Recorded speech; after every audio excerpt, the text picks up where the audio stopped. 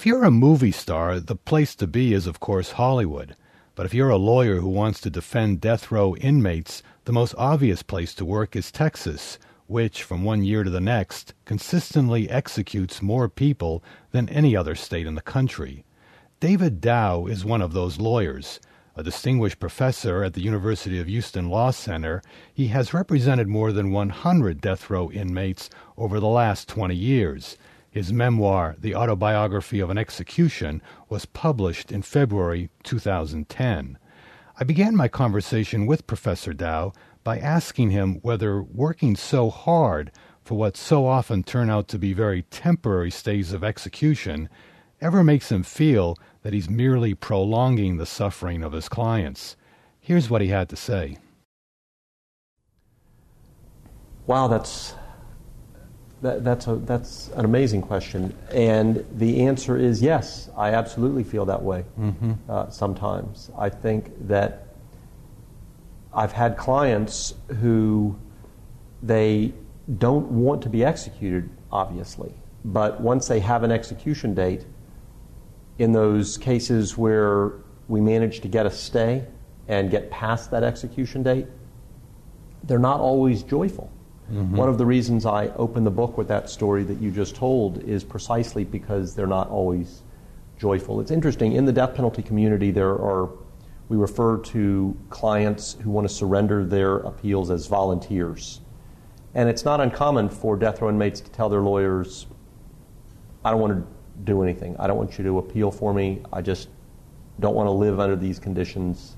Just let me get executed. And in the death penalty community, there are some lawyers who take the view that that type of request is never really a legitimate request, that there's always some factor that is influencing the inmate in such a way that it is corrupting or interfering with his volition. And I understand that view.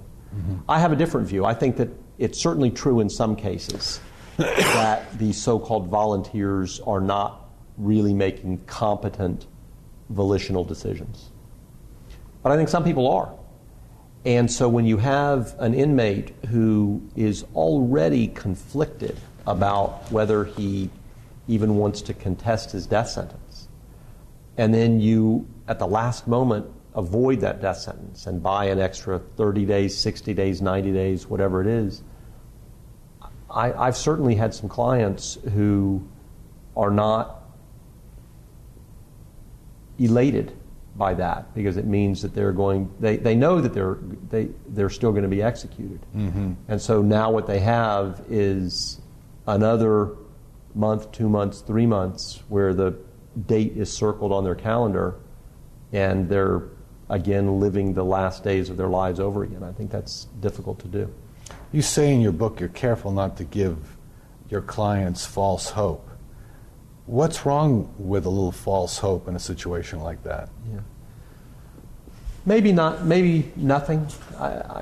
One of the interesting things that's happened since I've written the book is that I think that I've gotten more blowback from death penalty lawyers who do what I do than I've gotten from death penalty supporters, which I think is kind of interesting. I mean, one of the things that I wanted to do with the book was to at least suggest some things that I personally have in common with death penalty supporters, and one consequence of that, I think, is that I've gotten some resistance from death penalty lawyers, and some of that resistance comes in the area that you've just identified. I'm very straightforward with my clients. Now, I should say that I do two different kinds of death penalty work. Some of my clients are clients who I represent beginning fairly early in the appellate process. So perhaps I represent them during the first state habeas appeal, or perhaps I represent them during the first federal habeas piece of litigation.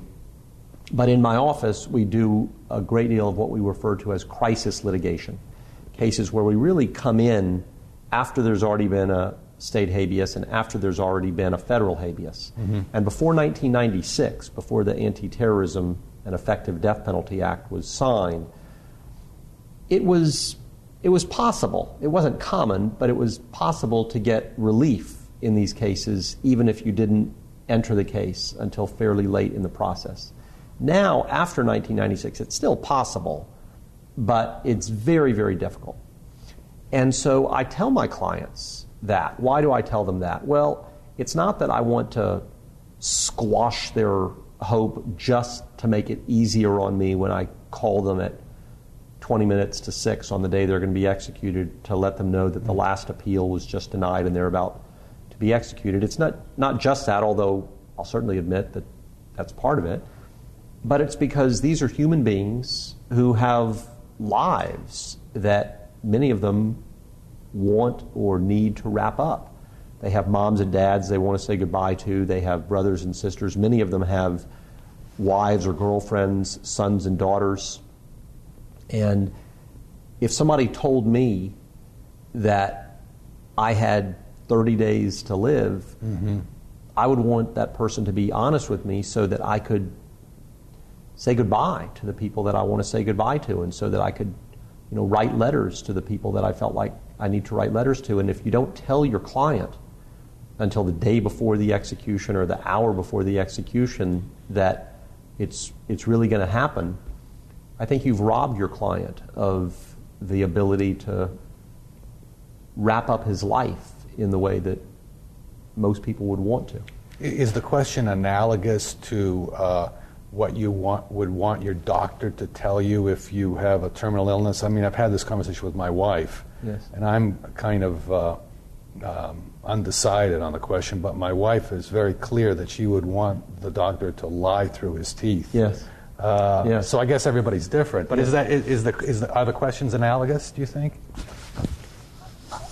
I think that the questions have some similarities, but I would also want my doctor to lie through his teeth.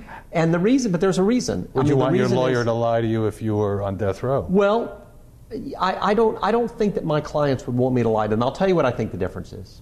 And I could be completely wrong about this, but what I think the difference is that the attitude of the patient matters, whereas the attitude of the inmate doesn't make any difference. So that when I'm confronting an illness, my father-in-law died of melanoma, and I think that he died sooner than he would have because he basically gave up. Mm-hmm. He just conceded that this disease was going to kill him, and so he stopped living. Mm-hmm. And maybe I'm wrong. Maybe he would have died on exactly the same date at exactly the same time if he had fought it aggressively.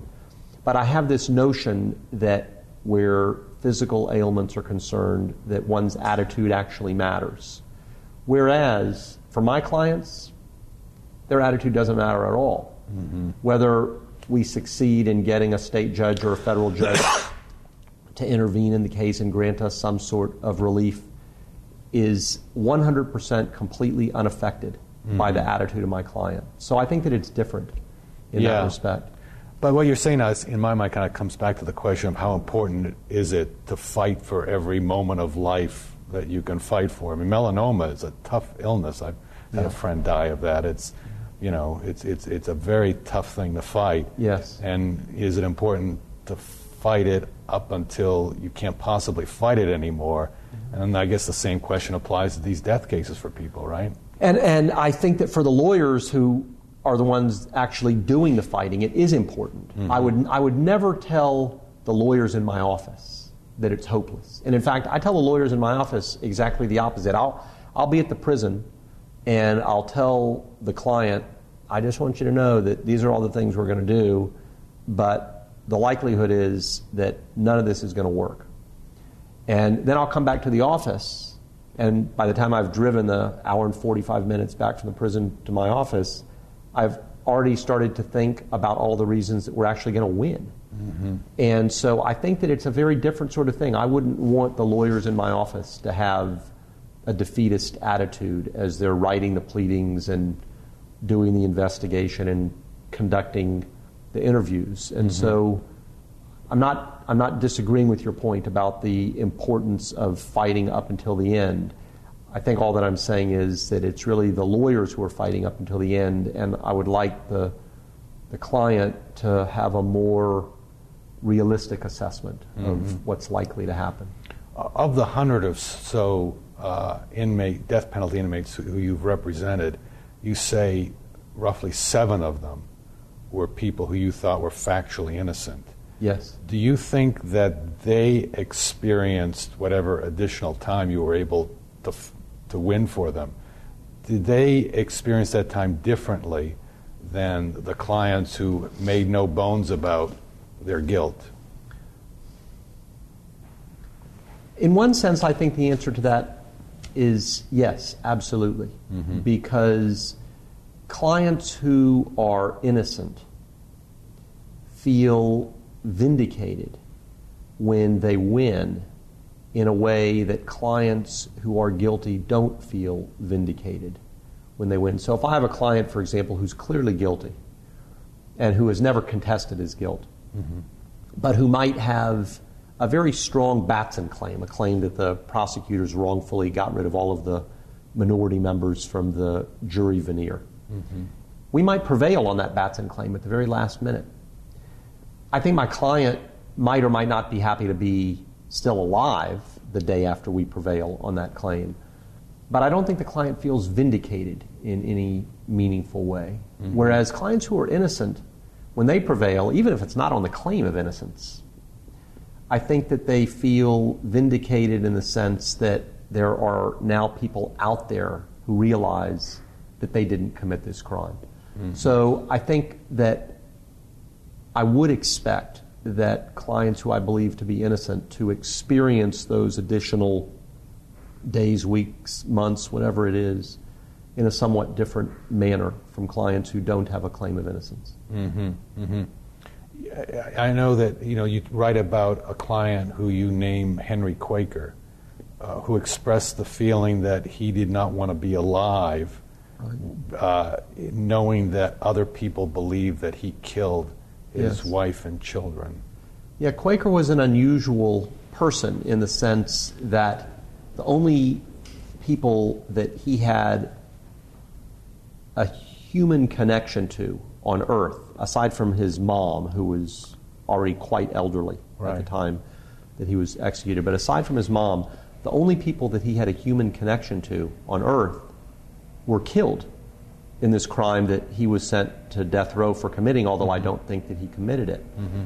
And so when he was unenthusiastic about living anymore, it was precisely because, from his point of view, there wasn't anything to live for.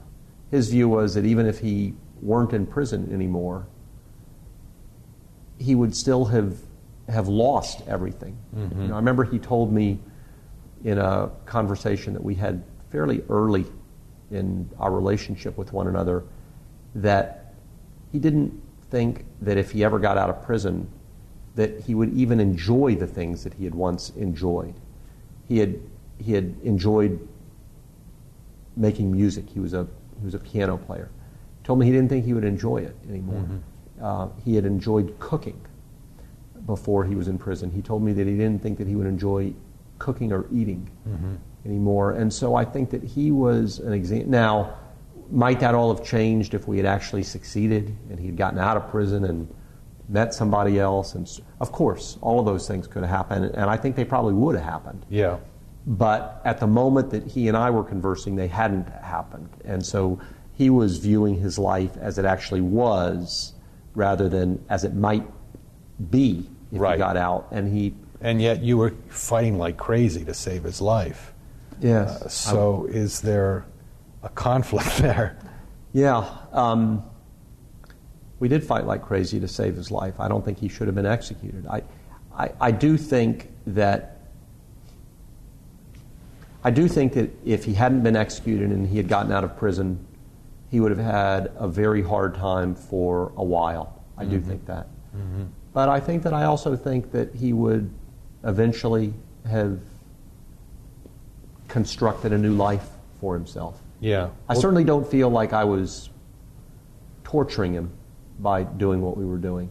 Uh-huh. But you were working against what he conveyed to you was his interests. Well, what I try to say in the book is that he indicated to me that he could live with any outcome. That if we succeeded in proving that he was innocent, that he would live with that outcome. But that if we didn't, he could live with that too. I continue to think to this day, and it's been a number of years now since Quaker was executed, but I continue to think to this day that part of what was going on in the conversations that he and I were having was that he was comforting me. Yeah. He was trying to let me know that if we didn't succeed and he got executed, it was really okay.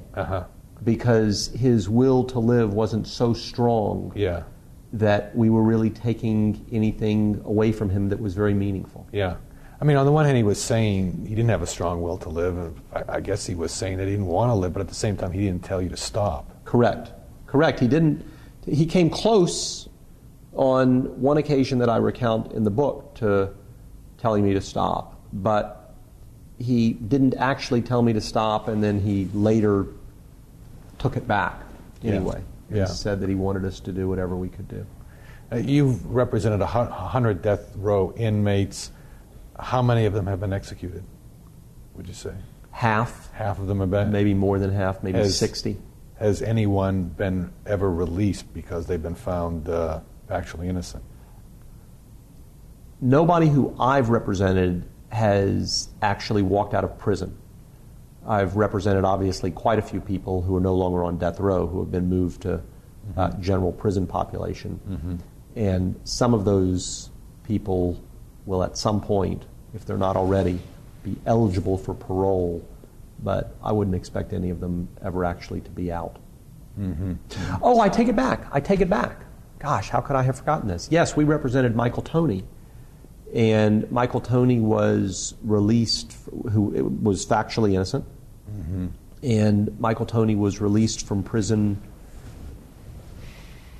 in early to mid 2009, and then tragically died in a single car wreck before the end of the year, after he'd been out of prison for less than a year. Wow. It occurs to me that in your business, the standards of success are a little odd. Like, for example, if someone dies of AIDS before he's executed, that for you is a success. If someone ends up in prison for the rest of their life for a crime they didn't commit, that's a success. If someone commits suicide before they're executed, do you consider that a success? It's perverse. I realize it's perverse, but what I'm trying to do is I'm trying to keep the state from killing my clients.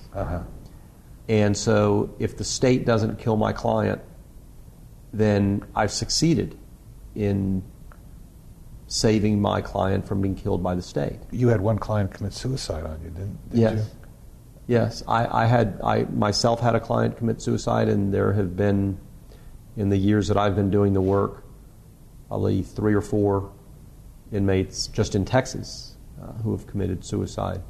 It's hard to commit suicide on death row. Because there are suicide watches, right? It's because, particularly once somebody has an execution date, it's almost impossible to commit suicide. But before somebody has an execution date, it can be done. It's difficult. The inmates are obviously watched almost constantly. So it's difficult, but it's possible. To what length will the state go to save the life of someone so that they can execute that person? I mean, to extraordinary lengths is the answer. We had a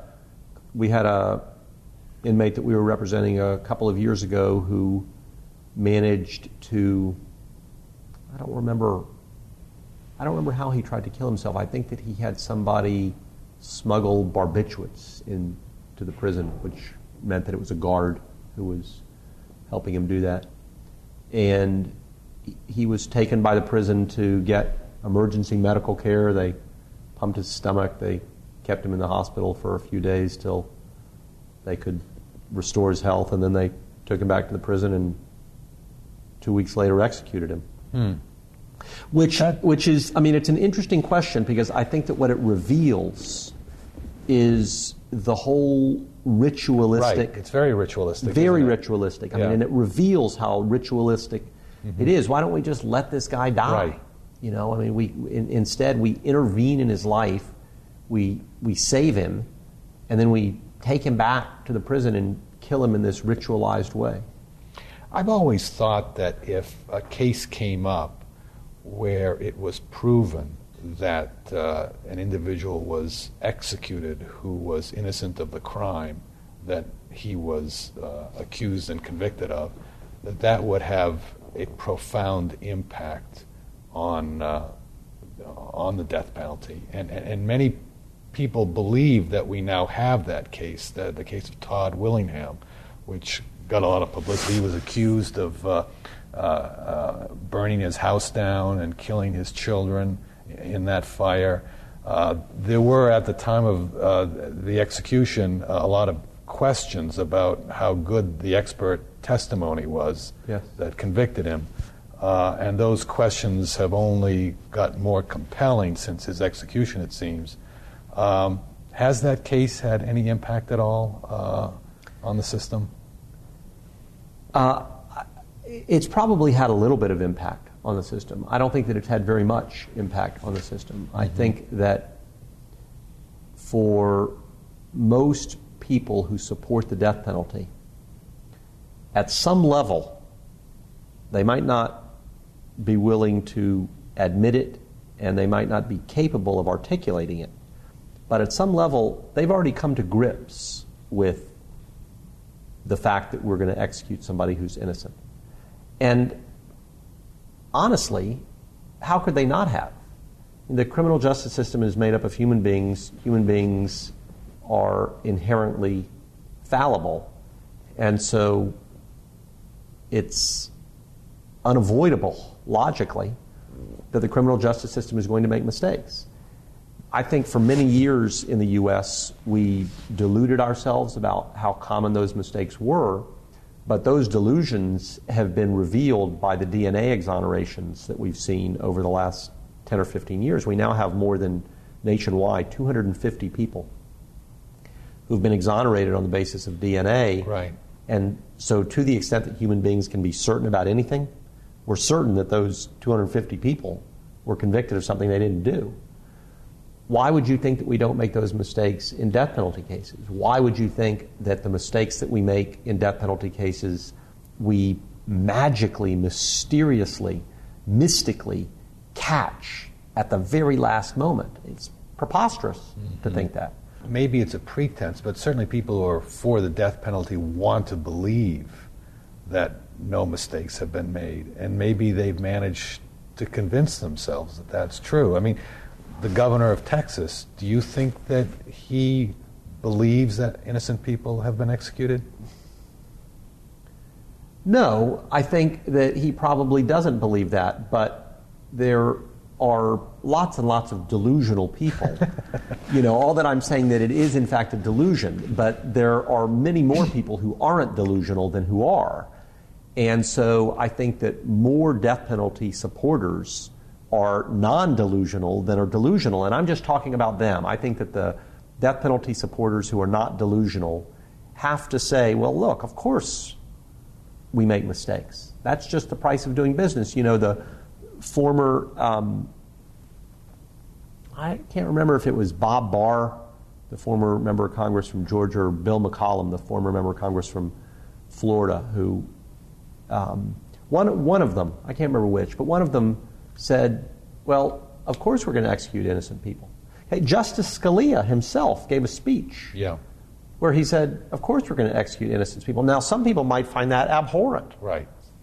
I myself find it refreshingly honest. I mean, at least, you know, they're admitting what to me is obvious. But you're not going to have a majority supporting the death penalty if that is acknowledged, that innocent people are being executed, right? Well, that's precisely the question that, you know, you and I might disagree about. Yeah. I think that you might not have 70% support the death penalty, but I wouldn't be surprised if you had 50, 55 people supporting the death penalty, even with an overt admission. Even with an overt admission. I can't let it pass that you accused Governor Perry of being delusional on this. Does it matter to your work who the governor is? At any given, when you started this work, wasn't Ann Richards the governor? Yes, and she wasn't any better than anybody who came after Was her. Ann Richards delusional on this? I don't know if Ann Richards would have said that we've never executed an innocent person. George Bush, when he was governor, I believe he said that he didn't think that any innocent people had ever been executed. He did say that. He said 100% of the people Right. whose executions he didn't actually preside over, but Right. was governor at the time that they were carried out, were guilty. Was he delusional or disingenuous? Well, with George W. Bush, it's hard to know which it was. I think he was probably delusional. I think he was probably saying what he actually believed to be true.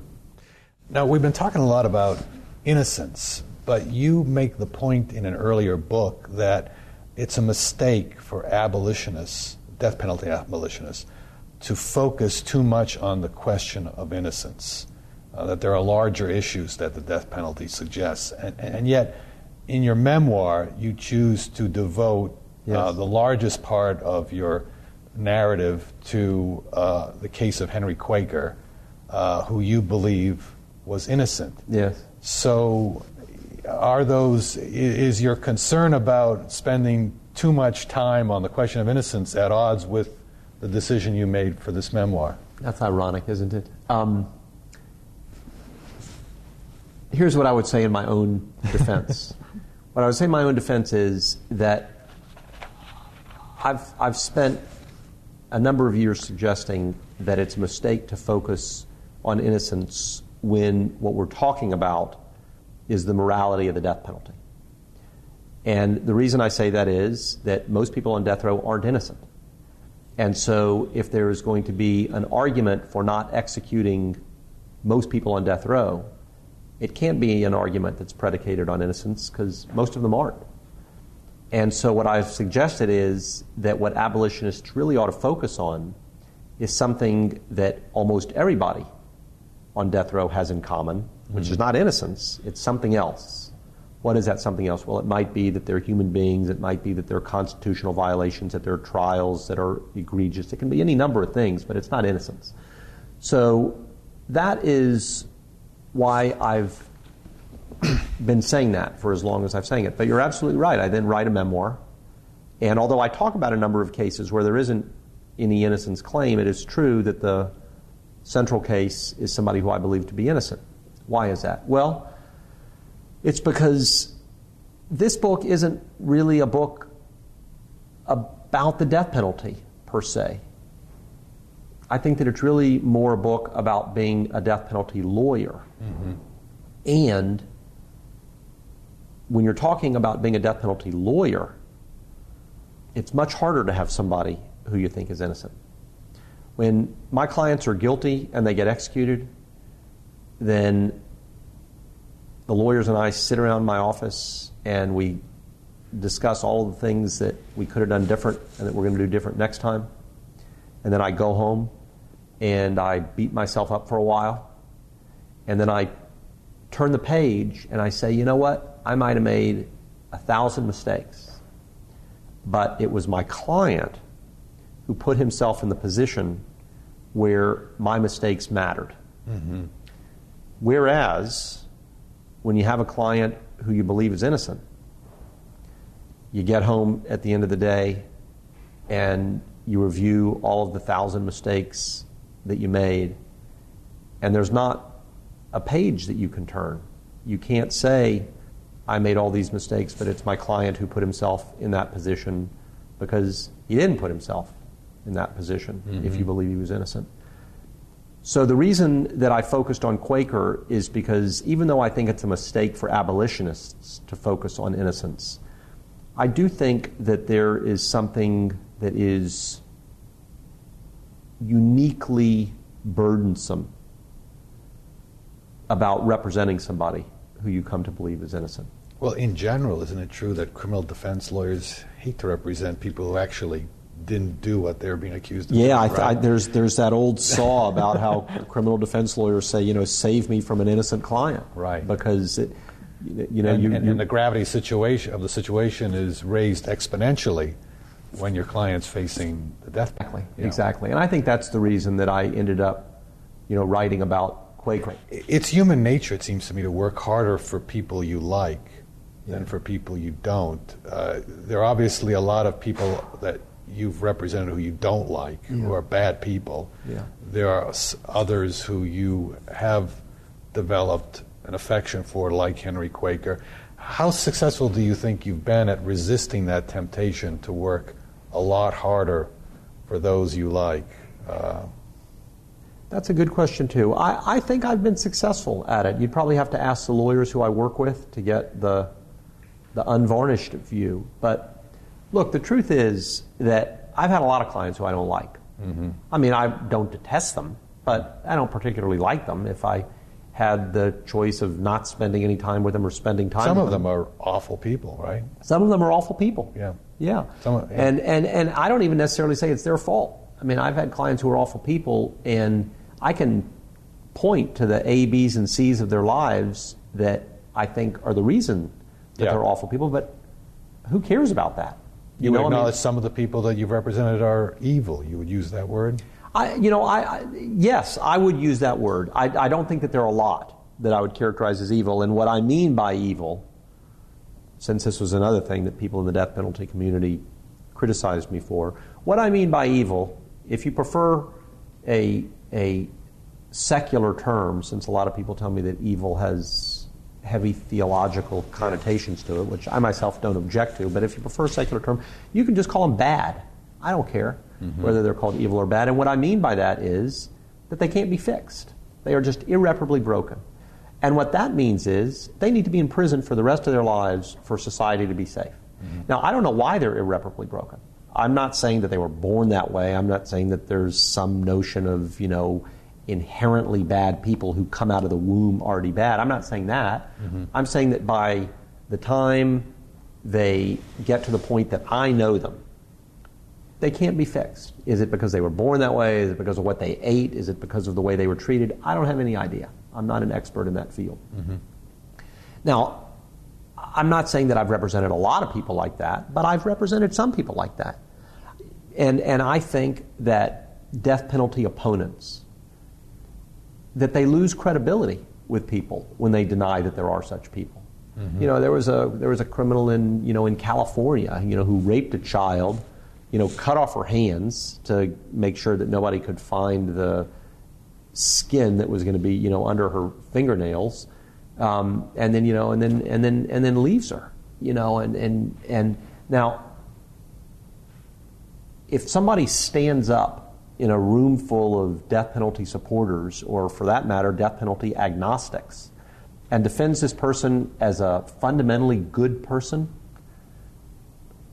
everybody in the room stops listening. I mean, somebody who rapes a child and cuts off her hands is not a fundamentally good person. There might be some explanation for why that person came to be the way he is, but I don't believe that that person is a fundamentally good person. And I've had clients who I don't believe are fundamentally good people. And isn't it that much harder to work really hard for those people? And so that's to miss your son's birthday for those people. And so that's the question. Yeah. By virtue of acknowledging that, am I somehow working less hard on their cases? And you know what? I think I'm not. You say you've tried to write an honest memoir without betraying any confidences. How difficult was that? That was very difficult. To be honest. And there were any number of points along the way where I thought I should stop writing. And then once I had a manuscript, there were any number of points along the way where I thought I should just put this in a folder and not ever do anything with it.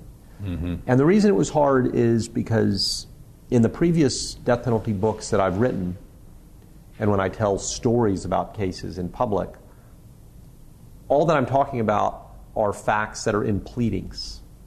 So it doesn't really have anything to do with my relationships with my clients. Right.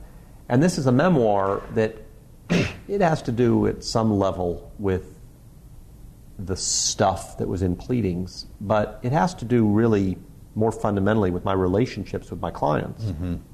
And so I had a number of conversations with legal ethicists about questions that I had about how much I can disclose. And then once I had answers to all of those questions, I began to think, gosh, even though I now know what I'm allowed to disclose, maybe I shouldn't disclose it because maybe it's going to interfere with some relationship that I have with an existing client or a future client. If I have a client who reads this book and is concerned about whether his life might end up in my next book, Right. that's going to interfere with my relationship with my client. And so the question that you're raising is a question that I thought about often during the writing and even after I had finished writing the book. So the case of Henry Quaker, I presume that's not his real name. It's not his real name. But the facts of the case, are, as you present them, reflect what actually happened? Yes, the facts reflect what actually happened. happened. Would he be identifiable to those, who are in the system, other lawyers, other judges, guards? Would they know who the individual is that you're talking about? I think some of them would. I think that certainly the lawyers who worked on the case, the lawyers who worked on all the cases in the book, would recognize the cases. So if they recognize the cases, have you honored the confidences? As I understand my obligation, it is to make the identities of the clients not reasonably discoverable. So if you worked on the case, you're probably going to recognize it. If you didn't work on the case, I think you'd have a very hard time concluding who it is. So we're talking about a very small universe of people that would be able to recognize the The case. lawyers in my office and the lawyers in the Attorney General's office. And that's it. Guards? I hope that's it. Guards. Some of the guards would recognize some of the cases. Judges? Yeah. Some of the judges would recognize some of the cases. So, yeah. So at what point have you crossed the line? I think that I've crossed the line at the point where somebody who has not had any first-hand contact with the case can figure out what it is by doing a Google search. You give the impression in the book that death row is filled with people represented by incompetent lawyers. And you name one lawyer in your book, Carl Christensen. Is that his real name? No. Do you think that... But anybody in Texas will know what his real name is. Okay. Do you think lawyers, perhaps, in the profession, have an obligation to out these incompetent lawyers? Aren't they kind of like bad doctors killing people prematurely? I can tell you that this is a recurrent question in my office. We have a weekly litigation meeting in my office. At least once a month, at our weekly litigation meeting, when we get to the new business portion of the agenda, we have a conversation about what is our obligation to out these terrible lawyers, whether they're trial lawyers, whether they're direct appeal lawyers, state habeas why lawyers. not name these bad lawyers? I mean, they are prematurely killing people. I mean, it's one thing if you're doing estate planning or you're doing taxes, but these are lawyers who are, as you describe them, just egregiously incompetent, showing up to trial drunk, sleeping, and lives are literally at stake here. Why not name these people? The only answer that I can give you is that we have named these people in legal proceedings. And I think that naming them in legal proceedings is appropriate because it's in legal proceedings that we are most likely to actually be able to make a difference. Naming them in my book, in the newspaper, on a blog, I don't think it would make any difference. Really? I think that, well, we've named them to the people who have the power to make a difference. We've named them to judges. We've named them to trial judges who appoint them. We've named them to appellate court judges who appoint them in appeals. With some effect. I mean, look, here's the reality. The reality is that the quality of trial lawyers in Texas in 2010 is infinitely better than the quality of the trial lawyers in Texas 20 years ago. Infinitely better. The quality of the appellate lawyers, it's not infinitely better, but it's better. And I think that that's important to acknowledge. I don't think that's necessarily the result of the willingness of my organization to identify bad lawyers, but I think that the willingness of my organization to identify bad lawyers has played a role in that. Now, I have to ask you about Jocelyn Truesdale, Yes. the judge, Yes. Trial court judge in the Quaker case. Now, you were asking her to withdraw the execution date. And with that decision pending, you described this scene where she makes a sexual pass at you, right? I mean, it's quite clear what she's asking. And you decide not to go through with it. But, you know, as you're thinking about it, what's going through your mind is the fate of your client. And there is at least the chance that if you go through with it, if you sleep with this judge, you'll stand a better chance of getting the result you want. Did all of that happen? Well, you know, I mean, again, when you say did all of that happen, I mean, it's going to depend on what details we're talking about. Again, you know, altered details. So I can tell you that it didn't actually happen at the venue where but this judge made a sexual overture. Yeah, but I think that I wrote that in a way that it's clear that I'm describing what is going on in my mind and what I think is going on there. The judge didn't say, you know, if you sleep with me, then X, Y, and Z are going to happen. And I think that the way I tell the story, it's clear that the judge didn't actually say that. Right. And of course, as we know... Do you mind if I read the passage? Because I think it's rather extraordinary, this situation that you found yourself in.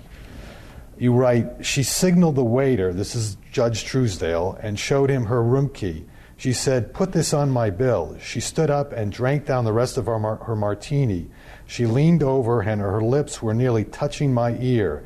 I smelled the gin on her breath. I felt heat coming off her face. I felt her breasts pressing against my shoulder. She said, "I think you'll find it worthwhile." I felt a drop of sweat in my armpit. She whispered, "Come on." I saw Quaker in his cell sitting on his metal cot reading. Everything was dark except for the book, illuminated by the 25-watt bulb of a small gooseneck lamp. I saw the crime scene photographs, Doris, Daniel, and Charisse, their skin hued yellow, their blood almost black. I saw Lincoln, your son, sleeping. I heard Quaker say, "In case you're wondering, I didn't kill my family." I said, "Judge, I can't do this." It's a pretty amazing position for you to be in. Yeah, and you know, and I mean that's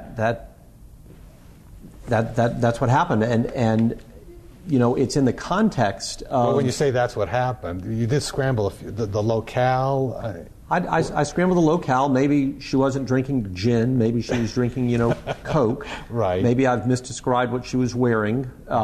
You know, I mean, there are a number of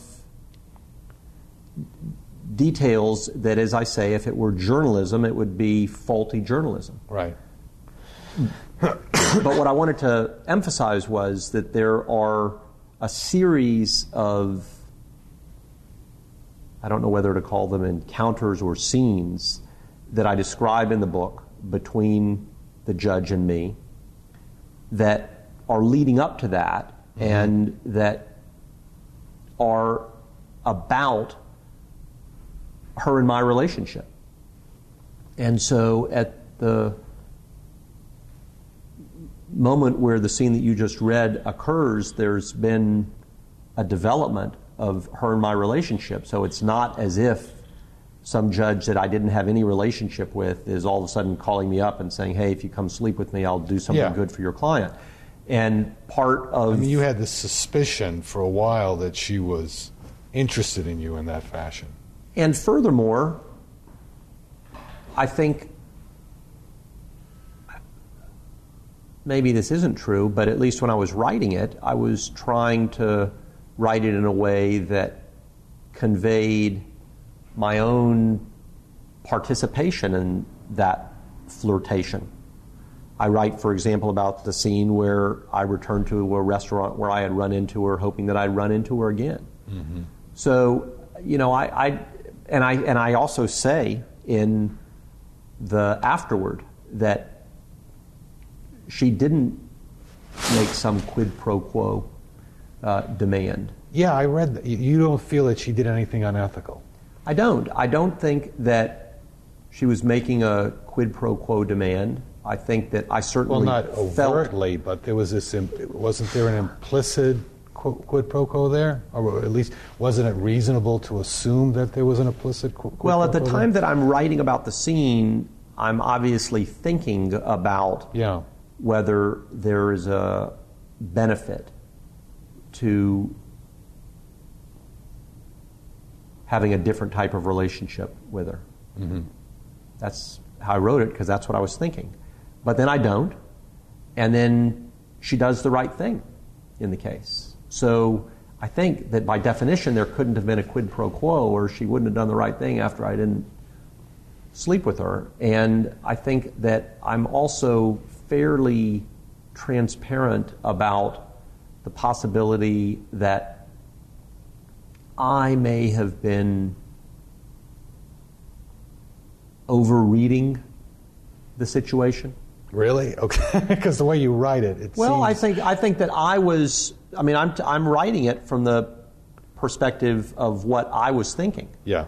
No question about it. But I think that I also reveal in the book several places that my thinking has historically not always been entirely correct. But let's say you didn't misinterpret, then isn't it true that this judge was creating, if not the reality, at least a strong impression of a conflict of interest? Because she was, had to make this decision regarding your client, a very important decision. If you slept with her and then she went ahead and withdrew the execution date, that would look funny. Maybe it would even look worse if you slept with her and she then decided against you. That would be like the worst possible outcome, That would be unflattering, wouldn't it? Exactly. So didn't the judge do something unethical by creating this, at least apparent conflict of interest, assuming that you weren't totally delusional and you were reading this right? Maybe. Maybe. The reality is that there wasn't any sort of explicit quid pro quo, even at the time. And the further reality is that we didn't sleep together. And the further reality is that I think she did the right thing after we didn't sleep together. Because she ruled in your favor. Because she did what she had previously expressed was what she thought was the right thing. Mm-hmm.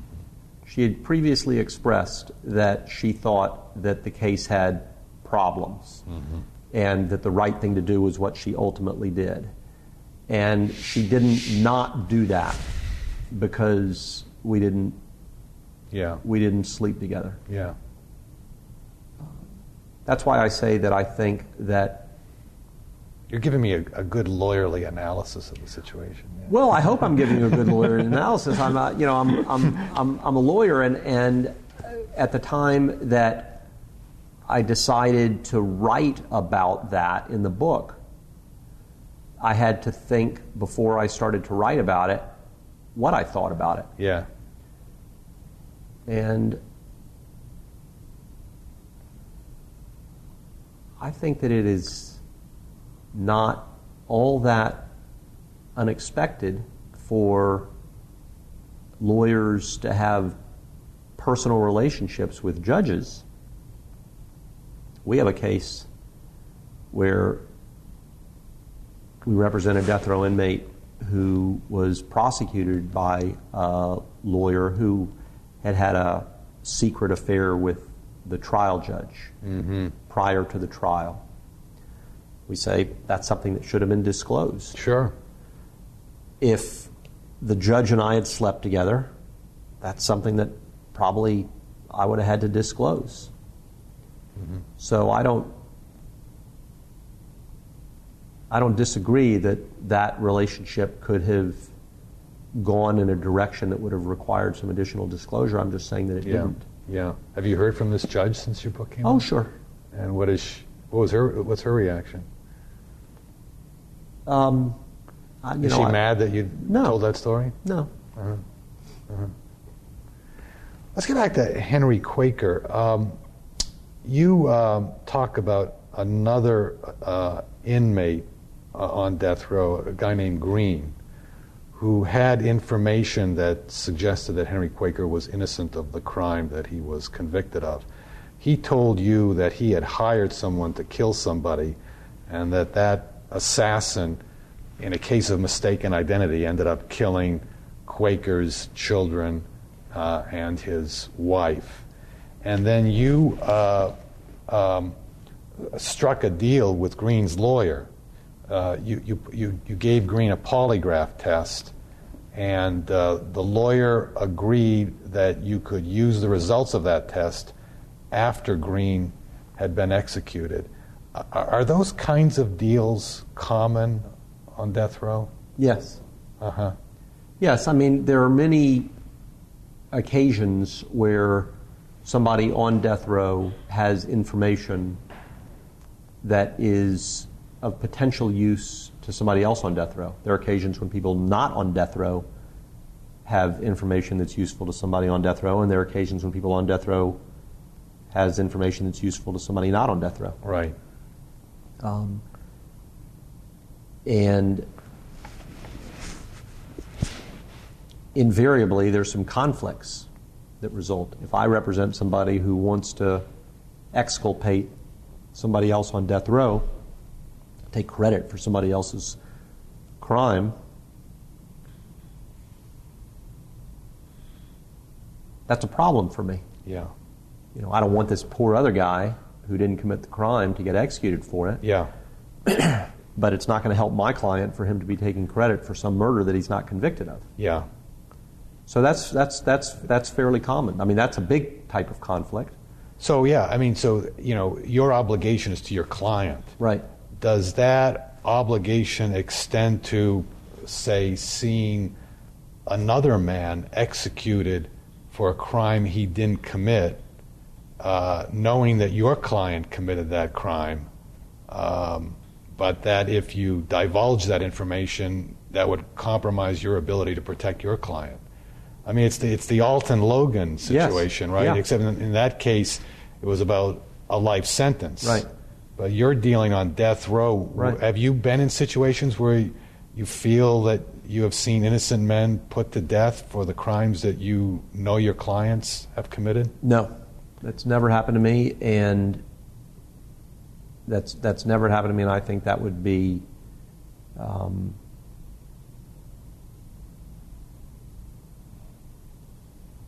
it would test my ability to live in accordance with the ethical rules, in that scenario. What do you think you'd do? Do you have any idea?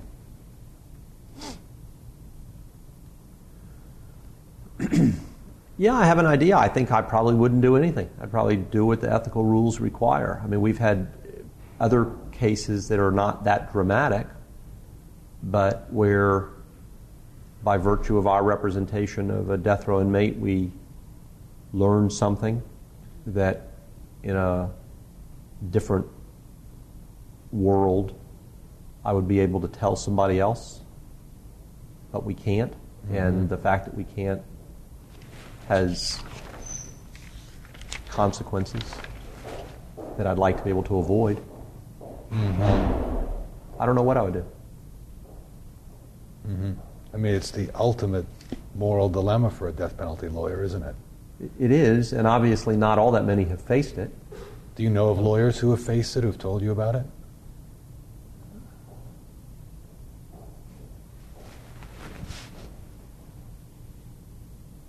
You know, we had a client who was executed, I think about 4 or 5 years ago, who claimed credit for a murder that somebody else is on death row for committing. If I really believed him, it would be difficult to know what to do. It helps that I don't believe him. Mm-hmm. You know, so and maybe that's just a defense mechanism. Maybe I don't believe him, so I don't have to really confront the moral dilemma. But I don't believe him. Yeah. So if I had a client who was claiming credit for a murder that somebody else was on death row for, and I actually believed him, then we would go do an investigation, which we would do clandestinely. And if the investigation revealed that it was probable or even possible, then I suspect what we would do is ask the client to free us from the attorney-client privilege and permit us to divulge it. And I would do everything in my persuasive power to persuade him to do that and free us from the strictures that would otherwise prevent us from revealing it. Mm-hmm. That's how I would proceed. And if the client said no, then that's the end of the story, huh? If the client said no, I would probably sit down with the people in my office and try to figure out if there was anything else we could do. Uh-huh. But if there was nothing else that we could figure out how to do, and the client said no, I don't know. I don't know what we would do. We'd probably investigate the other case as well, and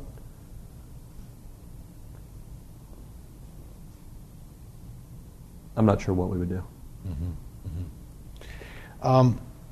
Grace Paley is a famous short story writer. I think she died a couple of years ago. Yeah. Anyway, she was fond of telling writing students that you don't want to write what you know because that's boring. Yeah. And of course, you don't want to write what you don't know because you won't have a clue what you're doing. Right. The trick is to write about what you don't know about what you know. And so I don't know if that resonates, but I'm wondering I guess that's a fancy way of asking you what you've learned from writing this book. Yeah. I think that what that great aphorism from Grace Paley reveals is that I could never write fiction. Because she's, of course, talking about writing fiction. Right. And I could never write fiction because I couldn't do that. But you're kind of because it's a memoir. Yes. This is as much an exploration as it is, a report about what happened. Yes. And you're exploring your own feelings, your own reactions to things. Yes. So in the process of doing that, have you learned something about yourself as a result of going through this exercise? Oh, absolutely. Yes, I absolutely have learned a lot about myself in writing the book. And what the most obvious thing that I learned, and then I'll tell you the couple of less obvious things, but the most obvious thing that I learned was how hard I was working without even knowing that I was working at it, of trying to fit my professional life together with my life as a husband and a dad on the other hand, in a way that actually worked for everybody involved, everybody involved being me, my wife, my son, my clients, and the lawyers I work with. And obviously, I was already doing that even before I wrote the book, but I didn't really realize that I was having to work so hard at it. I mean, one of the questions that you seem to wrestle with throughout the entire book, and I think it sounds like your wife also wrestles with this question, and maybe your son as well, is why you continue to do this work. Do you think you have a better idea, having done the book, why you continue? I mean, you say at one point, a good day for you is when no one dies. Right. And it's not like, even cancer doctors have days when they're, they get meaningful remissions. Yes. The work that you do is considerably grimmer than that, it seems. So, do you have a better idea, having done this book, why you continue to do this kind of work? No. And you'll notice that, you asked me what I learned when I wrote the book, and if I had learned why I do it, that probably would have been the number one thing I said. I don't know. I can tell you that when I've tried to stop, once I really tried to stop, and then there was another time I kind of half-heartedly tried to stop, and on neither occasion did I stop. And on both occasions, I can tell you that I felt...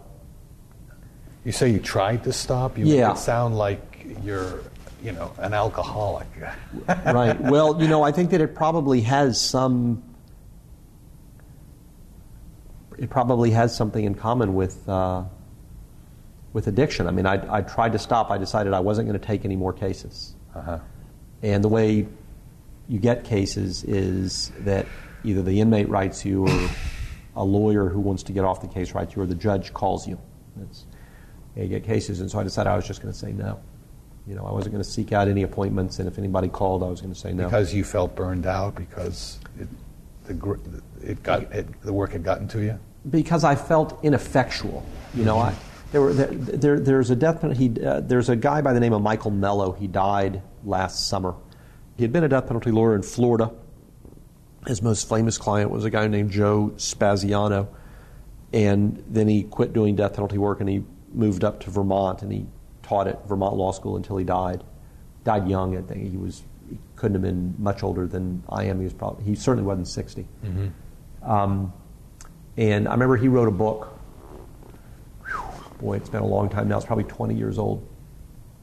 And at the time that I read it, I thought it was horrible. I have a philosophy, which is that if I read a book and I think it's terrible, I'm not going to write a review of it, because I don't understand people who write reviews of terrible books. Why would you do that? I just generally only write reviews of books I like, and if it's a terrible book, I just don't write a review.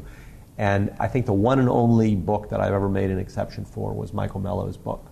Thought it was terrible, and not terribly written, but that the argument was terrible, and I wrote a very negative review about it. And his argument was that death penalty lawyers that the professional death penalty lawyers, people like me, people like him, needed to stop doing the work because we were participating in this corrupt, unjust process, and by participating in it, we were enabling it. Yes. And I just thought it was utterly wrong-headed, and that he had he had just burned out, and that he was, characterizing it as an epiphany when it was really just that he was tired. And he and I had a very unpleasant exchange. I remember it bothers me to this day because I didn't ever get to apologize to him, even though I felt like I owed him an apology. And he and I had a very unpleasant exchange, both in public correspondence and private correspondence. It was in the days before email, so they were actual letters. And about 15 years later, I finally thought there was something to what he was saying. Maybe 10 years later, 12 years later. And that was when I decided I was going to try not to do it anymore, because I felt like I was participating in it. And I thought, you know what, Mello might have been onto something. And I never said anything to him, which I feel very, bad about. Now, I ultimately decided that he's not right after all. But I think the difference is that I don't think that he's obviously wrong. My original reaction to him that he was obviously wrong and that it was just all a bunch of bunk that he had thrown out there as a way to justify his own inability to do the work anymore. And I don't think that anymore. I think that it's actually a legitimate argument. I don't share it, but I entertained it for a while, and so I tried to stop doing the work. And what I found was there are a lot of great lawyers in Texas who do this work, and the mathematics are that if I quit today and I decided I'm not working on any more of these cases, that 48 out of the 50 guys I represent would land in perfectly great hands. Mm-hmm. They would land with lawyers who are at least as good as I am, at least as dedicated as I am. But 2 of them would end up with somebody terrible, who didn't care about them, who didn't care about litigating aggressively. And it's the fear of what would happen to those 2 that just makes it impossible for me to walk away from it. Ever? I don't, So far, I'll say ever. I mean, that could change. And of course, it doesn't make any sense because those 2 are going to get executed anyway. Right. Probably, whether I'm their lawyer or whether somebody else is. But I think that they're entitled to have somebody who's going to battle up until the very end, and it bothers me that if I walked away, they might not get that. Mm-hmm. David, that was just a pleasure talking to you. Thank you very much. Enjoyed it. And let me just mention the book again. Here we'll get a shot of it. The Autobiography of an Execution. Just a terrific memoir. Thank you. Thanks so much. Appreciate it.